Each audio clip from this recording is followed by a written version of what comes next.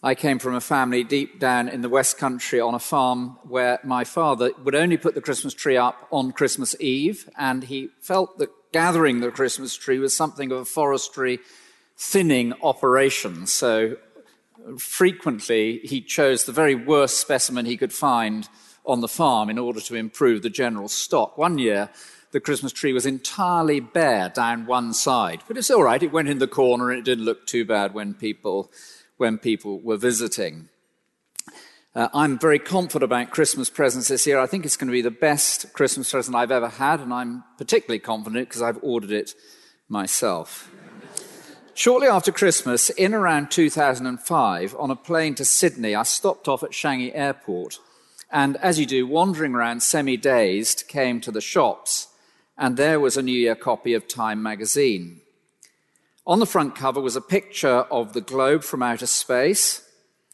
Either side, two key world leaders, George Bush and Tony Blair, and then a huge band-aid across the center of the globe. The message, this broken world, our flawed leaders. And I consider to myself, as we approach Christmas 20 years later on, what progress have we made? We all know how significant leaders are. I don't know if you've been following the English test team out there in Pakistan. Nasser Hussain, former England captain, said, "I cannot think of a captain of cricket or any sport who has had a more profound and immediate impact on a side than Ben Stokes. Leadership really matters." Before I worked in a church, I worked for a number of organizations, schools, hospitals, infantry regiments. My track record wasn't that bad. I didn't get thrown out of them, but I did work for another. We all know how important leadership is. New leader, new look, always. And yet in a year where in this country we've had a succession of leaders, where is the leader who really can lead in this broken world?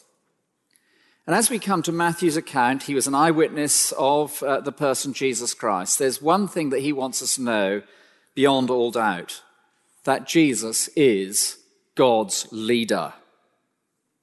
There are any number of pointers to this truth. We take, first of all, in the second reading, if you turn to page 4 of the Matthew's Gospel, you'll be able to follow along. In that second reading, we have what I'm going to call the seers, that is the magi, the wise men. The seers. Now, before we get into them, we have to do a little bit of kind of anti-revisionism from the Christmas card producers. You know, how many were there? We're not actually told there were 3.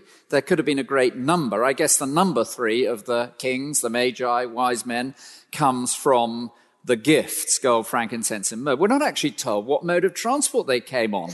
We're not told they came on camels. Maybe we are told they came from the east. They could have come on horses or donkeys, probably not quad bikes. We're not actually told that they're kings. The idea that they were kings comes from the Old Testament, Isaiah chapter 60. Nations shall come to your light, kings to the brightness of your rising. A multitude of camels shall cover you. They shall bring gold and frankincense, wrote Isaiah over 700 years before the coming of Jesus Christ. So the idea that they were kings comes actually from there.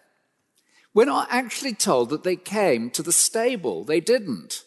If you look down at verse 11, you'll see they came to the house, and Jesus at this stage was no longer a baby to visit the child. Now, I've spoken on this passage a number of times over Christmas. I keep adding to the Christmas card that I'm going to produce one year and send to you all. It will have 400 magi of mixed race, Chinese, Taiwanese, from the steppes of Russia and Mongolia. They will travel on elephants, dromedaries, and alpaca. They will be visiting a 2-up, 2-down, semi-detached house in Bethlehem, and they will fall at the feet of a toddler rather than kneel at the foot of the manger. But the point, actually, I'm not going to send you that card, don't worry, but the point is, of these international astrologer philosophers, is that this is the king of the whole world, and that every knee should bow, and that all nations worship, and that no individual is exempt. He is God's leader. But then alongside the seers, there is also the sign, or what you might call the star, or what you might call the sign. And I know some people have difficulties with the supernatural aspect of this. How can God intervene to direct this astronomical phenomenon? And therefore some deny it altogether. And others seek to find historical evidence of it. Was it Halley's Comet, some other supernova? Who knows? But it does seem to me that if he is God's leader, if there is a creator God, why should God not signpost his coming? And if God is the creator of the universe and the Lord of everything we see, how can we possibly deny God the right and the ability to intervene in such a way? In fact, would we not be the first to complain if I was to stand here and say God has sent a ruler for the whole universe, but actually he didn't really give us any sign that he was coming? So there's the star, there are the seers, there's the star. A couple of weeks ago, I was in touch with a friend who I am reading the Bible with in a one-to-one way, just as we were hearing a kind of guided read-through. He told me that his daughter is somewhat put out. She'd been told that she was to be the star in her primary school nativity, and she went home, sought out her best Mary's outfit, and started to learn her lines. Imagine her dismay when she discovered the next morning going in, which she was not Mary, but she was the star. In fact, worse than that, she was just a star in a veritable constellation of stars. I'm not quite sure how the Magi would have figured that out if there was a whole range of them, but obviously the teacher had a lot of parts to fill. Her mother, acting on her behalf, was determined she shouldn't be relegated to the small print in the credits. She didn't go quite so far as to wire her up to the mains in her outfit, but my image of this girl is in her school nativity has her at least with a small to medium-sized generator on her back. I asked him this week how it went. There were complaints afterwards in the village that she had outshone the lead star. But back to Matthew's historical account. You can picture these ancients, can't you? Astrologer philosophers. Can you see them preparing? They've heard of this king of the Jews. Can you imagine them traveling this decision, courageous as they face up to Herod, considered, costly, inconvenient? But then right at the heart of this part of the historical account, you find the scriptures. And Matthew directs us to Micah and Samuel, two prophets from the Old Testament. In fact, Micah wrote over 700 years before the coming of Jesus. He was a contemporary of Isaiah's. And you can see it there in verses 4, 5, and 6. Assembling all the chief priests and the scribes of the people, Herod inquired of them where the Christ was to be born. And they told him, in Bethlehem of Judea, for so it is written by the prophet, and you, O Bethlehem, in the land of Judah, are by no means least among the rulers of Judah, for from you shall come a ruler who will shepherd my people, Israel.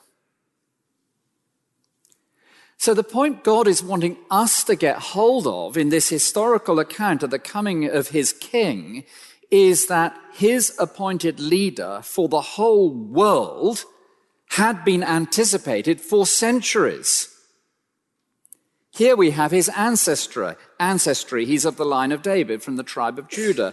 Here we have his origin. He's from Bethlehem in the land of Judah in the city of the kings. Here we have his destiny. He will shepherd my people, Israel. And the Old Testament is full of expectation and anticipation of this great king who is signaled by the star, signpost by the scriptures, and sought out by the seers.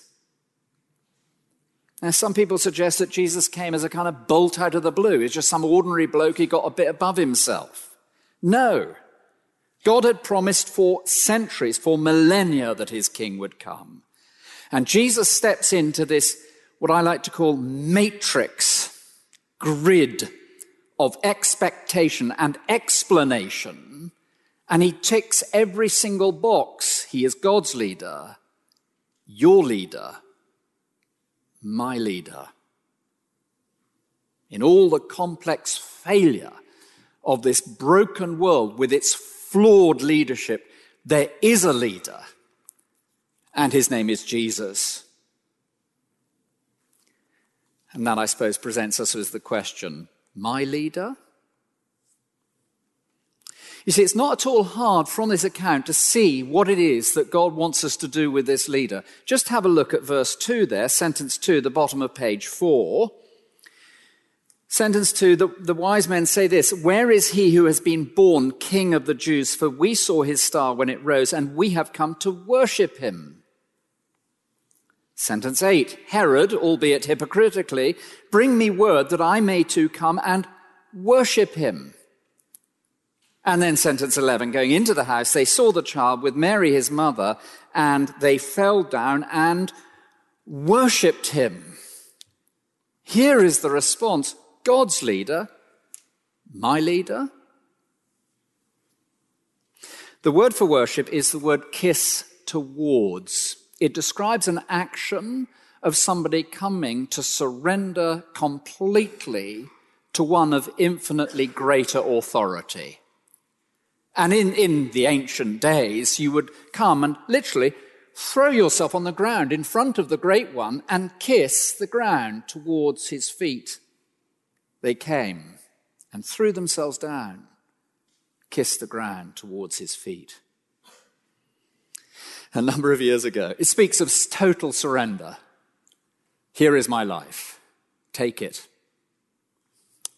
A number of years ago, before Christmas, a great friend of ours got married in St Andrew's Church, just over there. They had the reception down in the Merchant Taylors, and then they decided to go away from Liverpool Street Station on their honeymoon by train, leaving the Merchant Taylors company there in Threadneedle Street on a litter. You know, one of those things that the ancients were carried on like this, and the ushers carried this couple, her still in her white dress and him in his tails, them all dressed out in their wedding finery, from Threadneedle Street up to Liverpool Street Station, where they'd actually reserved a whole carriage in the train to take them. When they arrived at Liverpool Street Station, something unexpected greeted them, because they hadn't anticipated that the Tottenham Hotspur match against Norwich was going to complete at precisely the time they arrived on platform 3. Coming down platform 4 were the, may I say, well-oiled supporters of Tottenham Hotspur, and there was what you might call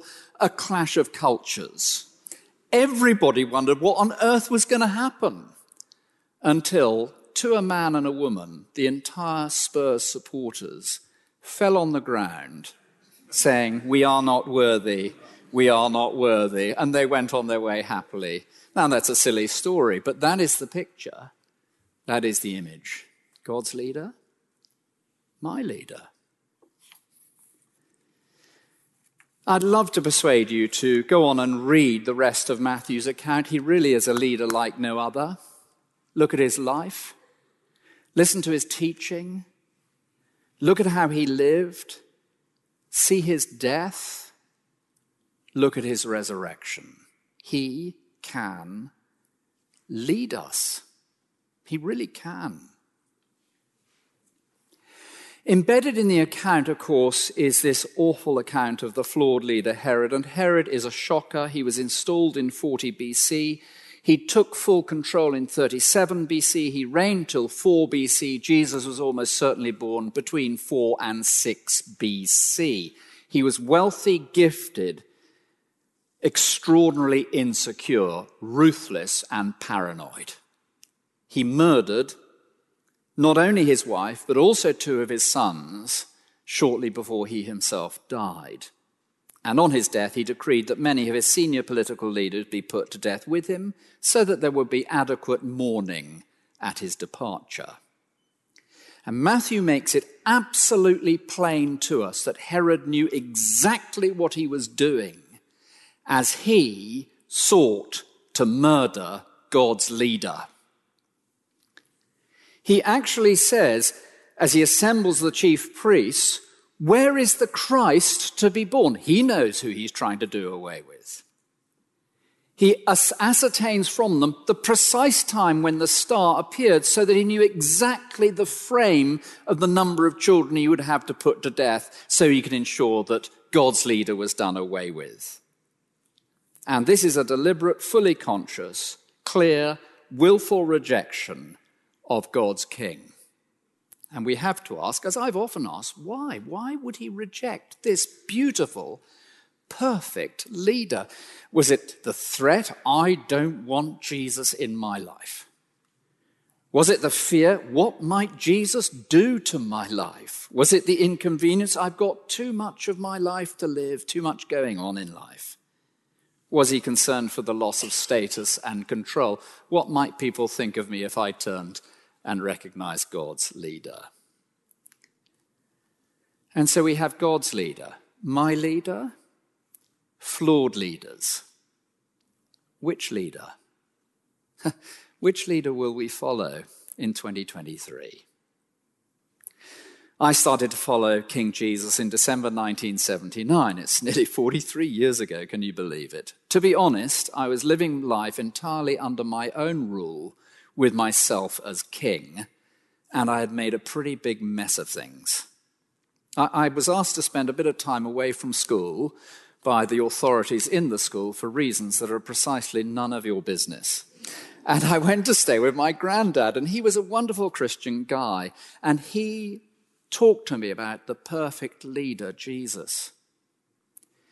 Not only his life and his teaching, but also his death and his resurrection, that Jesus should have gone on to die so that I could be forgiven by God for the offense that I had caused to God by rejecting his rule and his resurrection. And over the course of that weekend, I decided personally, in a very inadequate way, I've made a complete mess of it at times, to surrender to Jesus' leadership. May I say it was the best decision I have ever made, ever.